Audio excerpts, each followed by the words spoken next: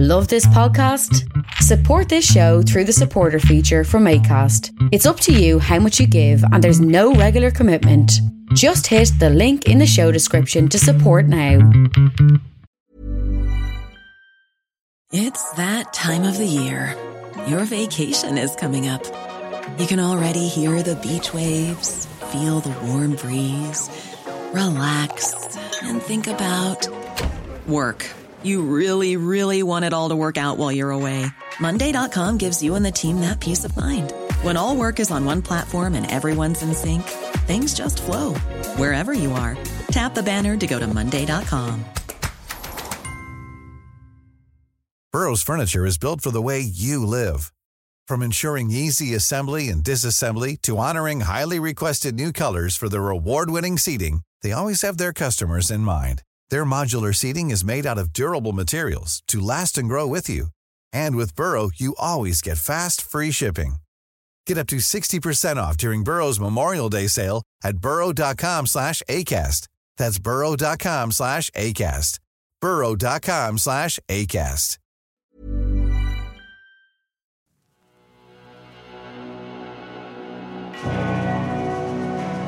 Pentagram, dedicated to Henry Foreman.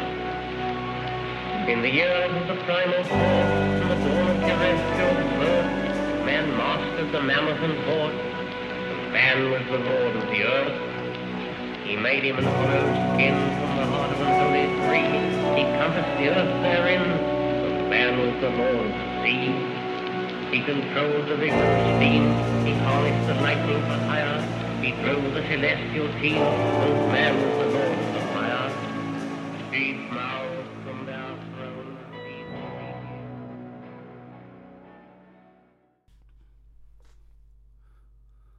Come, come to the Sabbath, down by the ruined bridge.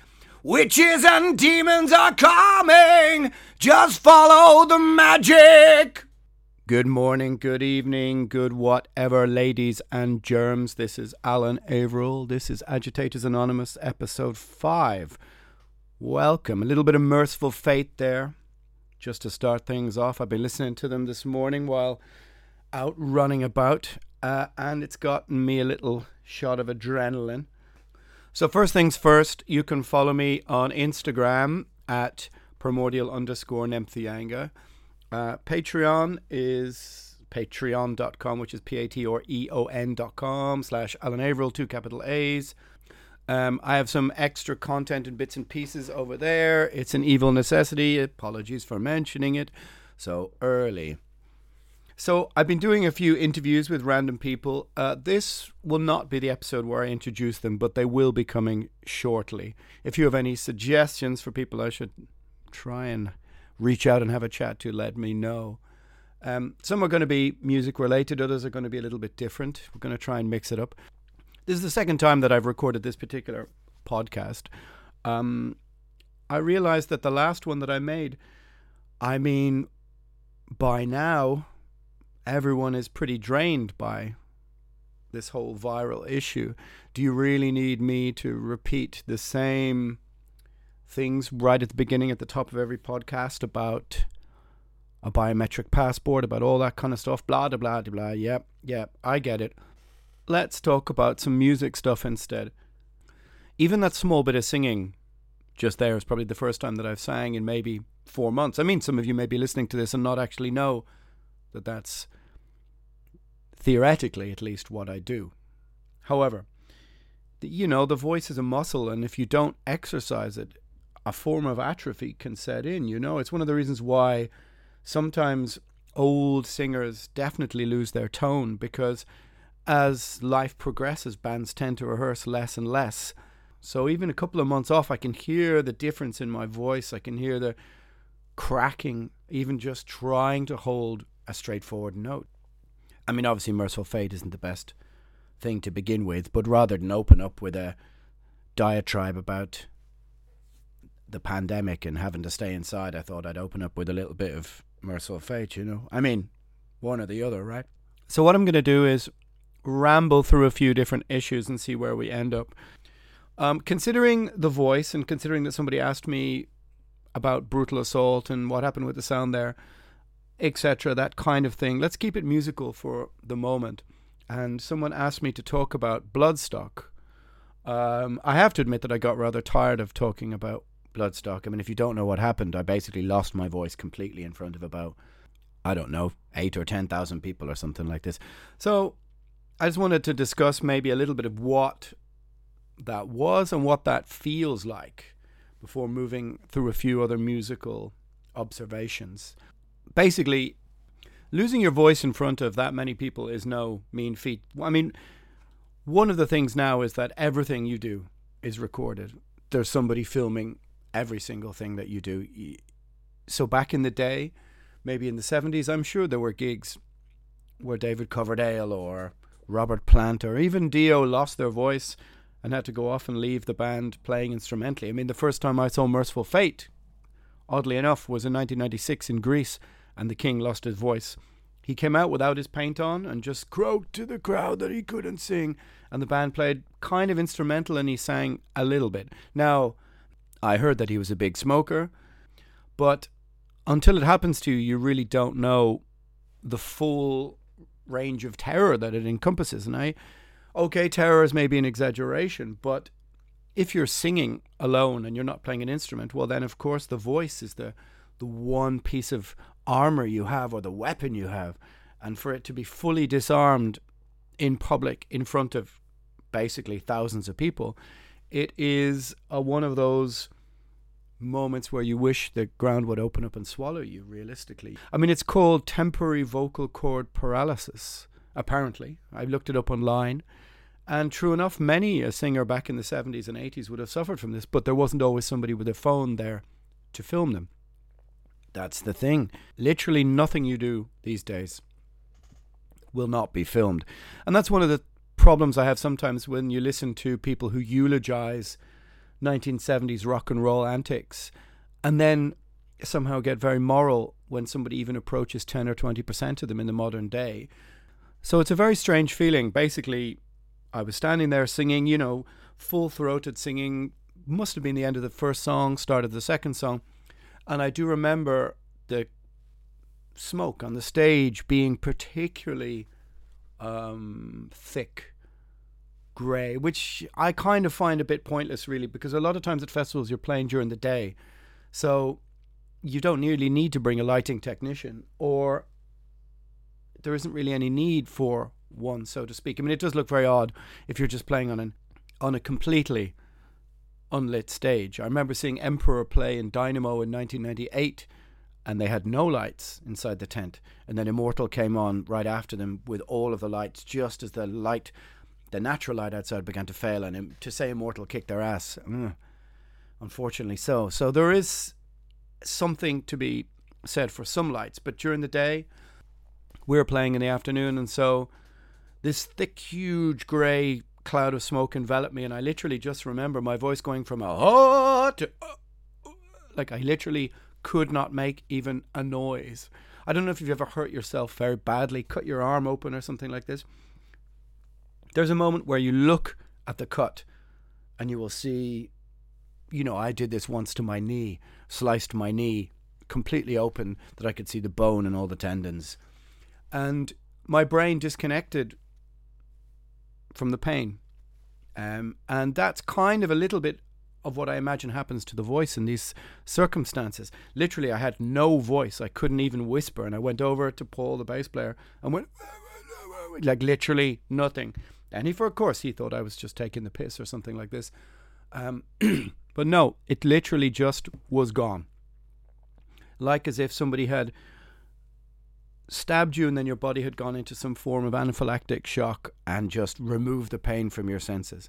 And I couldn't really speak or make a noise for maybe 40 minutes.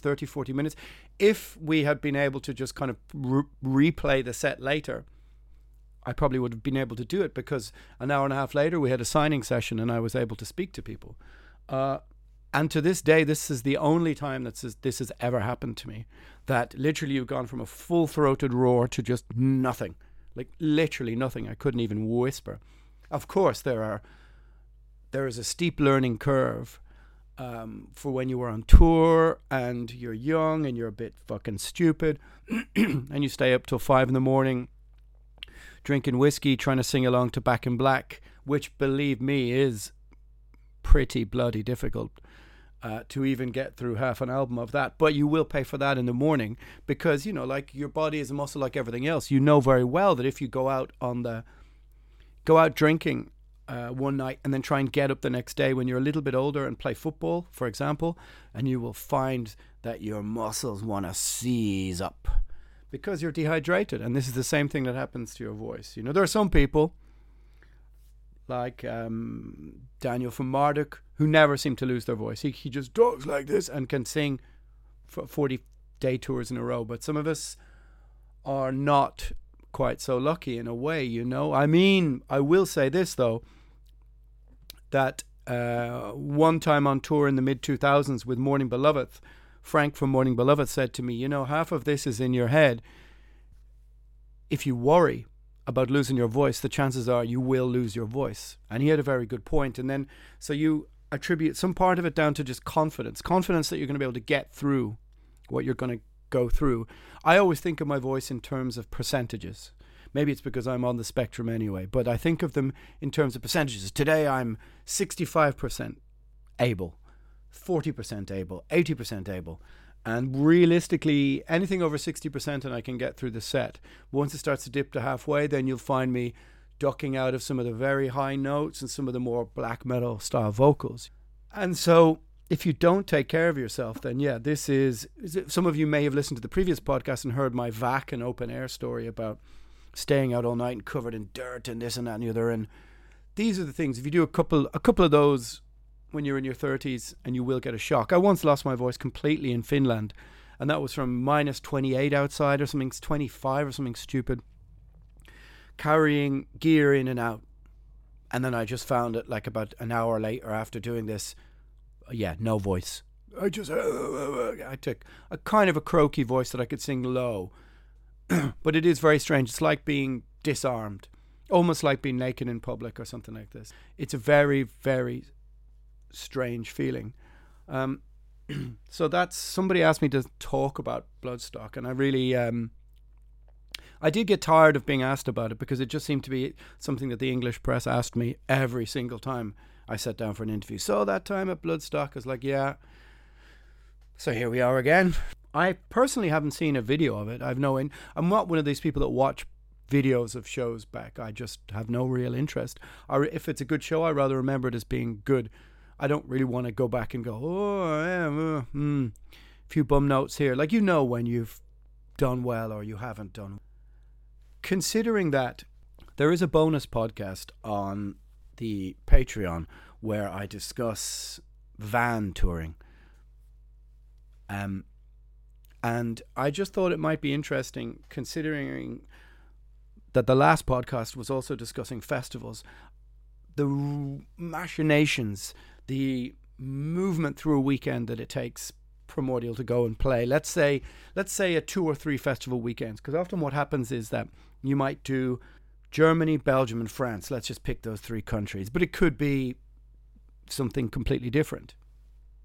So let's consider what that entails, you know, because I know that just me whinging on about the virus can get a bit tiresome. I mean, it's everywhere, you know. I mean, I have some notes about it. Maybe we'll get to them, but let's roll with some musical stuff for the moment. So a 3-show weekend, it starts a bit like this. Normally festivals, I told you the last episode, are confirmed 9, sometimes 12 months in advance now. So we know very well. So what that usually means is meeting in Dublin Airport at about 4 a.m, usually on a Thursday, if it's a 3-show weekend. For me, that means no sleep because I'm a night owl. I'm not one of these people that can just clock off at 9 or 10 p.m. and get 4 or 5 hours sleep. A 4 a.m. start will mean getting up at maybe 3:45.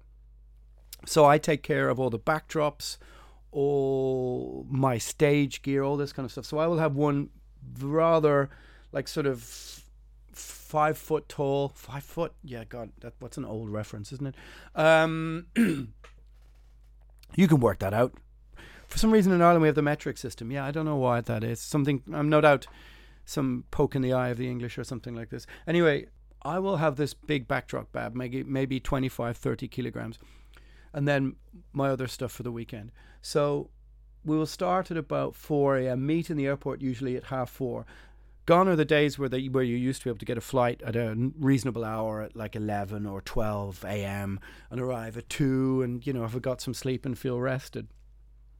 And believe me, having no rest gets more difficult the older that you get. There's no doubt about it. I mean, it's one of the reasons why I've always played sport, which is to be able to take weekends like this on the chin.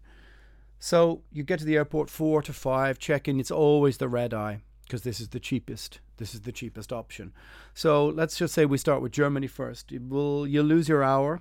So we'll get to Germany at maybe 9, 10 a.m. If you're lucky enough to be able to sleep on a plane, you might get a few hours in there. Personally, not a chance. Kieran, for example, can just lie back in the chair, go asleep and wake up as soon as we land. I always have way too many distractions. If you're on unlucky enough to be on a Ryanair flight. Although I will say, in defense of Ryanair, they did open up. We got to give them that. I mean, I've just to digress for a moment, but Primordial was offered a festival, I think one of the very first open air festivals in 1994-95, and I think it was with Bethlehem, Dissection in Flames. And back then we were sent Deutschmarks in an envelope, just in an envelope, and we only had enough for half the flights. And getting the other money together would have been the equivalent now of trying to find 2,000 or 3,000 euro for 2 flights. Ryanair busted that whole cartel wide open. You got to give them credit for that, despite how fucking annoying it is to fly with them at 5 a.m, being shouted at and trumpets going and etc. And anyway, so we get there. We get in a van. You could land in Berlin, but have to drive for 5 or 6 hours. So you drive for 5 or 6 hours. You probably will get to most festivals will want you at the festival in the afternoon to try and either sound check or set up your merchandise, or at least send the merchandise in with them. Of course, everyone at a certain age just wants to go to the hotel and sleep. I mean, I will say that after that Bloodstock incident, that was the last time that I shared rooms, because the previous night to Bloodstock was mostly spent lying awake listening to people snore. If you're a sensitive soul like I am, well then you do need your personal space, of course. I mean, look, an LED light on a TV can keep me awake, so anyway. However, you know, the rumor was, of course, that I'd lost my voice because I was up partying and being an idiot. In fact, the opposite is true. It was spent lying in a room listening to 2 stuck pigs call and response. And I mean that in a loving, affectionate way. Anyway, so you might get an hour or two. You might get an hour or two at the hotel in the afternoon. But usually by this stage, I'm starting to get wound up or at the idea. It's very hard to just switch off for 2 hours. But you try. And very often, if we're playing in the last couple of bands, you'll have to be at the festival maybe an hour or two before playing. So we will try and go down at maybe 6, 7 p.m., which if you've got to the hotel at 4 or 5, you can work out how much rest you get. So you're still ticking over on no sleep from the night before. And bear in mind that we ain't 25 anymore. So personally, I really like the pressure of playing last or playing near the end. This is where I think I perform the best.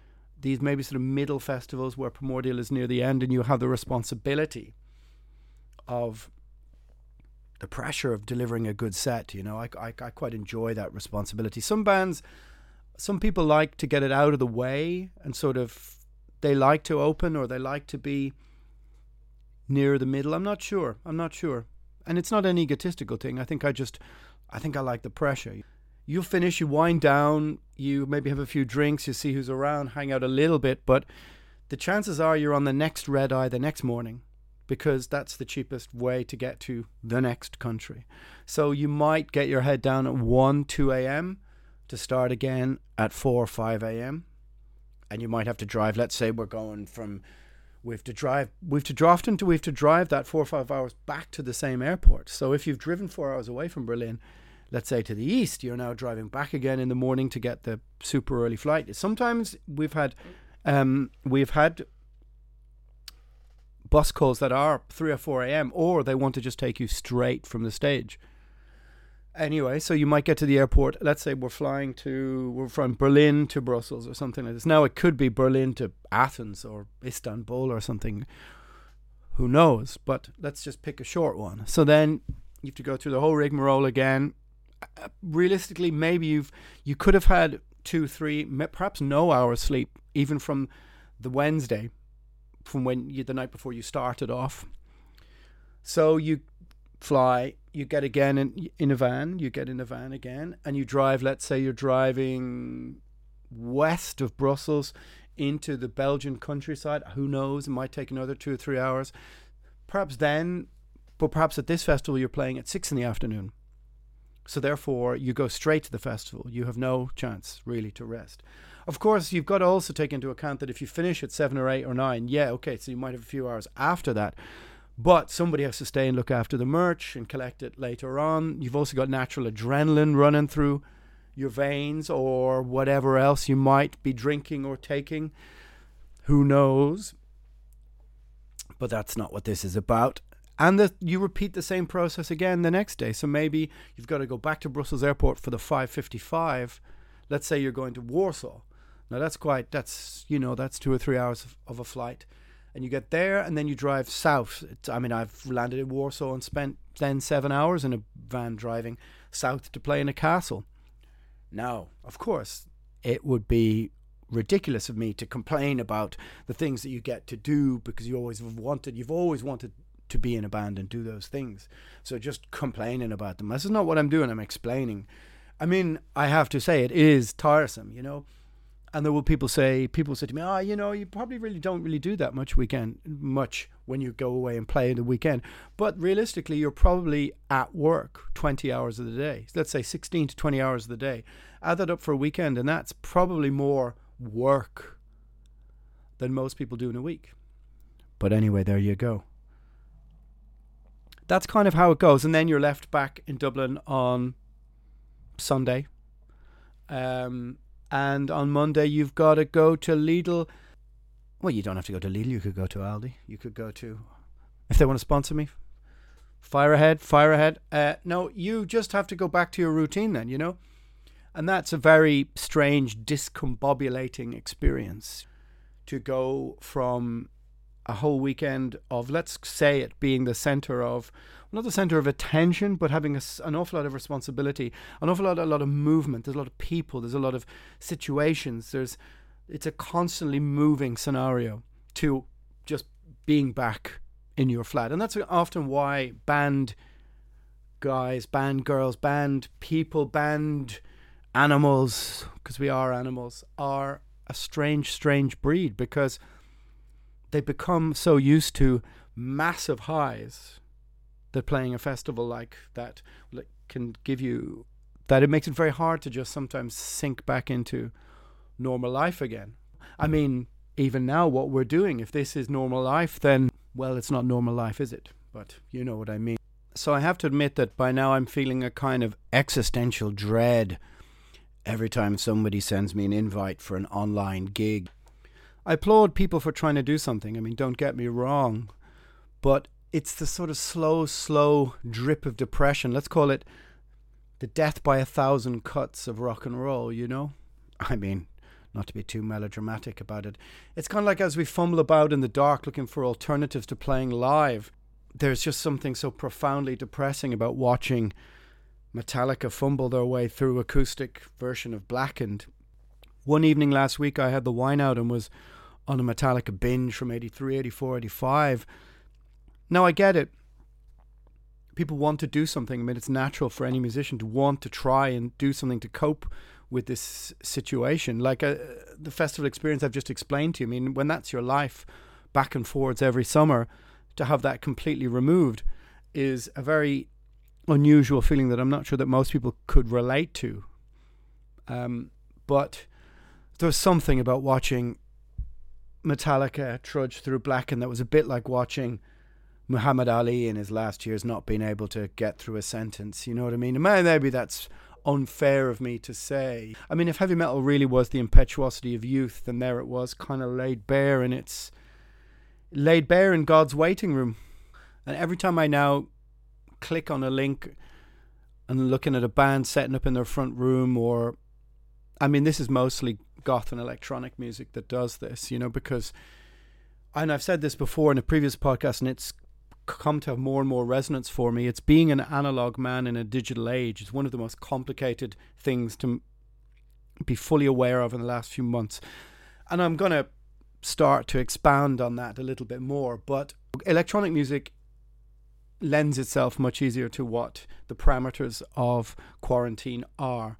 But I found myself sitting in front of the screen examining the wall hangings. We have an analog past and a digital future, so to speak. I mean, there are people that this whole experience suits, and those were the people who were gamers, for example. It's clear to me that labels are going to be looking for this now as a consideration when signing a band. Are any of them gamers? Because if so, that's going to be their revenue stream. Their revenue stream is going to be on Twitch, playing games or whatever they're going to do on there. Because there isn't any money from streaming for bands. We can forget that. There isn't any money from YouTube. And don't forget, if a band signs to a label, they don't own their own Bandcamp. So we can take away all of those revenue streams. And if there is no playing live, then that means that the only revenue stream potentially is going to be, let's say, for example, gaming. I mean, there's a character from an Irish TV show called The Hardy Bucks, the Viper, who I have no real understanding of, or had no understanding of this, but the guy has 80,000 followers and games and people tip. I mean, like I said, gaming doesn't have much gatekeeping, which the music industry does. And by the looks of it, this guy can make a couple of grand every week, no problem at all. This isn't really open to most musicians. And this is what gamers don't really understand, or people who don't understand why every band can't lean into this kind of stuff, you know? I mean, you can't just become a gamer. So what this means is that for analog musicians, for old school musicians, once the ability to play live has been removed, there isn't much recourse for them. We can witness the desperate measures you see by some bands trying to do cooking shows, all this kind of stuff. No problem. A part of it can just be a fun way to try and deal with the mundanity of what's happening. I mean, look, if this is the putsch by the New World Order, I thought we'd get more bang for our buck. I thought it might have a little bit more drama and hubris, and not just quite this level of dragging boredom. However, that's maybe something I'll discuss later on. But the truth is that the ground right now for creativity, or the ground right now for being able to make a living from, and we've seen that the mainstream media hasn't really gotten to grips with much serious commentary about what the future is for not just music but entertainment in general. It's usually been a, hey, look what those cookie musicians are doing over there. I mean, our own government here proposed 1,000 euro bursaries for quote unquote artists. €1,000? I mean, this is mostly going to go on rent for most musicians, and you had to prove that you had no other income. But I mean, what musician out there who's struggling isn't trying to hustle a few shirts or trying to hustle something? It strikes me that what they were looking for was YouTubers, Instagram influencers. These are the people who are going to have purchase in this new digital future. And I think that we're going to see online festivals. We're going to see many, many more things like this, whether people like it or not. I mean, it's going to be hard for me to see how thousands of people from across the world gathering in a field together, even venues, how do you navigate strict toilet and bar circumstances? Without being, again, too melodramatic, if the future of rock and roll is in the hands of gamers, then I have to say that this is the death knell of metal, of rock and roll, of an analog process that had its own self-sustained economy through festivals and touring. And with that removed, the ground is just only ceded to people who have been using all these online parameters, who are years ahead. And personally, I mean, if, for example, the weekends I just laid out at the start of the podcast are not happening anymore, and all you can do is write remotely, then I have a feeling you're not going to hear any more music from me, because that's playing live, the traveling, the human interaction was almost the reward for everything else. I mean, if the future is just going to be sitting in this room trying to develop content in order to ask to be paid, then I think I may have to clock out from that. And this brings us round to something that I've been thinking about in relation to the virus. My comment of being an analog man in a digital world, I think we can apply to other realms of society and how they're dealing with, for example, quarantine and lockdown. I think that I'm not a person who ever believed in the concept of, for example, white privilege. To me, it's far too broad a statement to boil the experience and history of one entire race down to a word is an intellectual dishonesty on some level. Now, if we were to break that down, I mean, no one could particularly look at Irish history over the last 200 years and say that the Irish were born of privilege. So maybe what I'm not talking about is necessarily privilege. What it is, it's actually class. It's actually the digital class and the analog class. I said before that the future for the working class is going to be dealing with going from being used to useless. And I think that this virus has just accelerated that whole concept. So when we talk about privilege, let's call it digital privilege. I think this is much more apt. This makes more sense to me. And this is exemplified by the kind of people who are discussing this whole experience in terms of it being something like a holistic or almost Buddhist retreat, that this is the chance to get to know yourself. I'm not going to say that it's a white privilege. I don't think that that's true, but most definitely what it is digital privilege. It's people who have already established an online living, an online life, an online income, who have savings from that, who don't have to go out and live in an analog way to make a living, you know, where you can pad around all day and do yoga and realign your chi and your chakra, while tens of millions of people are unemployed. And it's been very interesting to observe that I think everyone was waiting to see which side of the political divide they could fall on. And what turned out to happen, the authoritarian elements of the new left came down on strict quarantine and lockdown, which I find fascinating. And the people they observed or claimed to be, let's say, on the right, were the people who were willing to break it. But I think that that was a kind of too easy way of looking at it. I think what you saw was the division of digital and analog, in a sense. The people who had the space and time and financial security to want to observe the lockdown in such strict terms are, on some level, privileged to do so, because there are now tens of millions of people who do not have that privilege. So I know that that comment in general is probably going to get me into trouble with some people because you're questioning the concept of white privilege, but that's not what I'm doing. I'm looking at it as an example in relation to what we're experiencing right now. And that is, I think it's called digital privilege, so to speak, whereby the people who are privileged on those terms are trying to tell working class people, and yes, class is still an issue in 2020, stay inside. We can't continue like this, though. We need to let people out to return to work. As I said, used to useless, analog to digital. Now, okay, I may be exaggerating, etc., etc. I mean, look, if I just came on here and went, sure, look at it, it'll be grand. Wouldn't make much of a podcast, you know. I mean, I'm aware that opening every podcast with meanderings about politics and the virus, when it's coming at you from all sides, is a bit tiresome. So what I was trying to do there was to tie in this concept in relation to what's happening to the music industry. So, like I said, I was going to fill the last half of the podcast with an interview, but I think I'll start that next time. So what I'm going to do is look back at the recording and the circumstances surrounding the very first Primordial album, Imrama, in 1994, which seems like an outrageously long time ago now. And just the strange things that you just rolled with because you were young and you didn't really know any difference. So we made our demo in 1993.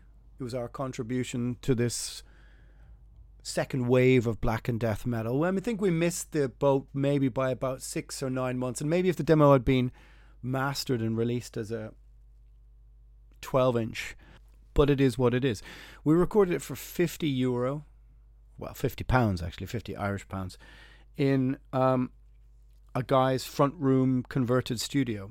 So when we went to go and make Imrama, we got signed to Cacophonous Records. Somebody asked me on Instagram, is it true that Danny Filth had a hand to play in us getting signed? And that's true. He's the one who gave our demo to Neil from Cacophonous Records back in the day.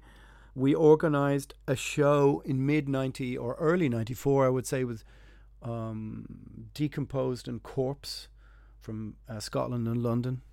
Both really good albums, their first 2 albums, both bands. And the live soundboard recording from that show is what, along with the demo, got us our deal with Cacophonous. So anyway, we go and the idea of receiving, I think it was something like £2,000 or £3,000 sterling back in those days. Like I told you, the price of flights and that kind of thing was so expensive. It seemed so expensive to us as teenagers, you know. So we received, I think maybe £2,000 sterling to make Imrama, and we hired all of this gear into this small, tiny studio.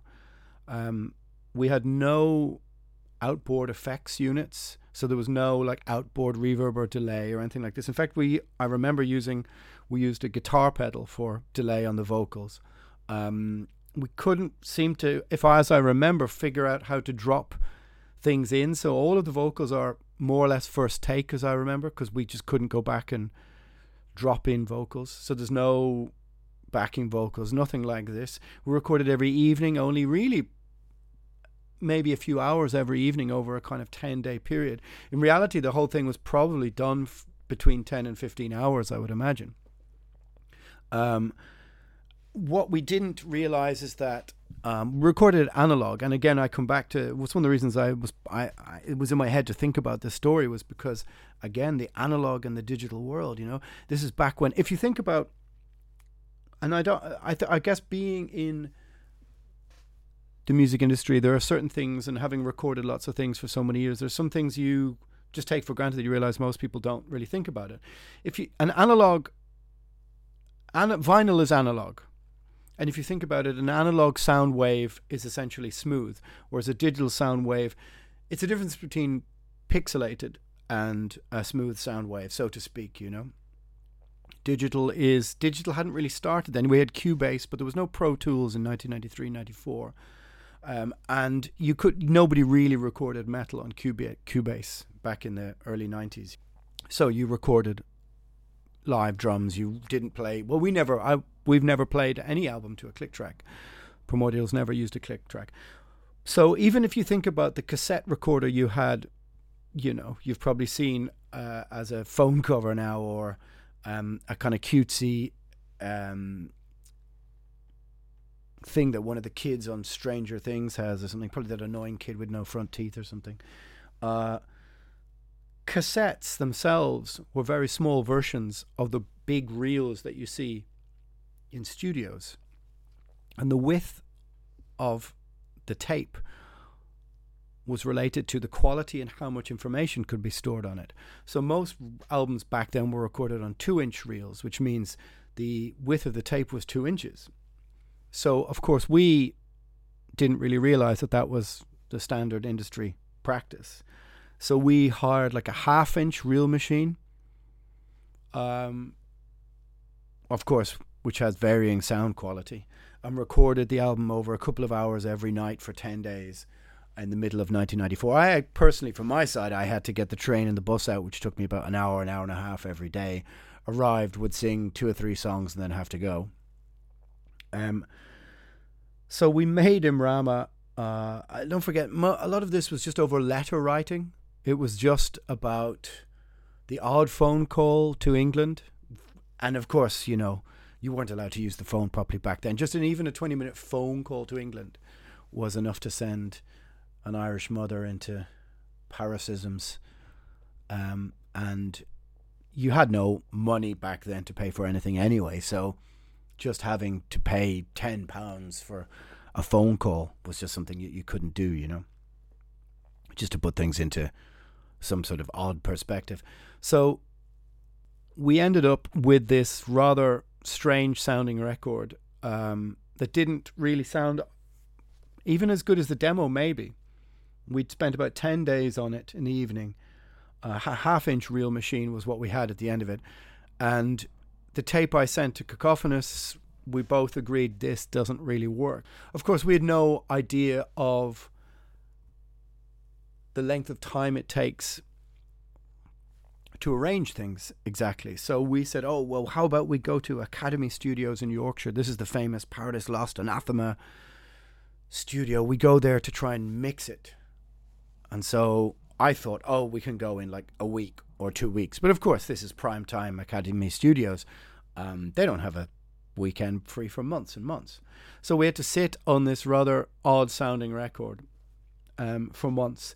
And then I went to Academy Studios in Yorkshire via London to mix it with Neil from Cacophonous Records. But of course, you couldn't fly. I mean, there wasn't money to fly. So back then, what we always used to do to go to gigs, and maybe I'll tell some stories about those, is that Irish people, you know, big gang Irish lads would go over on the ferry to Holyhead and the train down to London and just, you know, cause mayhem and run amok. That was maybe 93, 4, 5 kind of era. So that's what I had to do. And Neil from Cacophonous managed to source a 1/2-inch reel machine, which at this stage, this was practically an obsolete technology, a 1/2-inch reel machine, because Academy were like, well, no way, we don't have a 1/2-inch reel machine. You're going to have to find and you're going to have to bring up your own machine so that we can transfer it onto one of our reels. Now, today, recording only onto analog reel, those reels themselves cost about 1,500 or 2,000 euro, if I'm not incorrect. No doubt somebody will correct me. And they're only 14 minutes long. So Primordial songs at 7 or 8 or 9 minutes long, we needed a reel for each song. Now back then they weren't that expensive. But now if we wanted to record only onto analog reel, we'd probably be looking at 5,000 to 8,000 euros of reel costs, as in R-E-E-L, before you take into account any other costs, which is one of the reasons why most people, even if they use the analog desk, will eventually mix into Pro Tools, which is essentially a version. I'm using GarageBand now to record this. So GarageBand is kind of like a version of Pro Tools for Mac, so to speak. You could have used it as Audacity, maybe, for example. Anyway, I digress. So I arrive over in London with Neil, and we have to take, because, you know, he doesn't drive. He's an old punk. So we have to carry this huge 1/2-inch reel machine across London in rush hour to get on a train to go to Leeds. And this is Friday night with this huge old 1/2-inch reel machine. We get the train up to Leeds, arrive in Leeds. Of course, you know, it's 1994, so we're both wearing like leather trench coats, leather trousers, no doubt New Rock boots. Possibly I've even got a bullet belt on. I would imagine so. Some kind of pirate shirt is standard, I can say without a shadow of a doubt. Eyeliner optional, who knows. We're all just trying to look like Martin Ain from Celtic Frost in 1986 or 87. That was my main goal. Anyway, so we then, of course, look like two, high school shooters trying to make our way across Leeds on a Friday night as Leeds is winding up to be Leeds on a Friday night. And I don't know if you're not from the UK or Ireland, Friday night, kind of like post office 6 to 9, 10 p.m. in like a Leeds or a Bradford or a Glasgow or a Belfast or Dublin used to be like this. Not so much anymore. Well, nothing is like it was anymore, but it could get pretty, there's a whiff of brimstone in the air, especially the north of England. You'd be Friday night out in some of these cities. Newcastle on a Friday night would be filled with head the balls, lads in freezing temperatures and football jerseys ready to kick your head in. And here's two, black metal warriors wheeling a huge big silver case around Leeds looking for a hostel, To say that we had to wheel that half-inch real machine down some dodgy streets at some pace would be an understatement. Anyway, so we're in Leeds. We then have to travel to Dewsbury, which is a kind of suburb of Bradford. To put that into perspective, there are places I like in the world, and I don't think I've ever spent more time in them than I have in Bradford, which, no offence if you live in Bradford, but it's the arsehole of the world. It really is. I've spent more time there than, think of somewhere nice. Anyway, so we arrive in Academy Studios with this half-inch reel machine, have to hook it up to the 2-inch reel machine in the hope that we're able to transfer things across. We find that there are microphones that have nothing on them. There's this missing, that missing, all sorts of crazy stuff. But the cherry on top of this mixing session is that our boy Neil, looking back now, has us staying in a squat, just an empty house, just an empty building in Yorkshire. So all of our rooms just had beds full of dirt, just like no doors. It's freezing cold. We're all trying to, wash our hair in the toilet, this kind of thing. No idea. I don't really have an explanation as to why that happened. I presume it. I know it's financial, but as I remember, Kieran came over on the ferry to Liverpool and took the bus across from there. He didn't do the via London 20-hour journey that I did, but the amazing experience of spending 2 or 3 days in a freezing cold empty house in Yorkshire with no door, in beds covered in dirt, will stay with me. And out of that experience, Mags, who is one of the most important characters to the old story of Primordial, the fabric of who we became, a really influential, generous, gregarious, insightful and great human being who really, really guided the early impetuosity and foolishness of us as Primordial. He recorded the early My Dying Bride or early Paradise Lost, all this kind of stuff. He was really a very influential person in our in let's call it the first chapter or first 2 chapters of the Primordial story.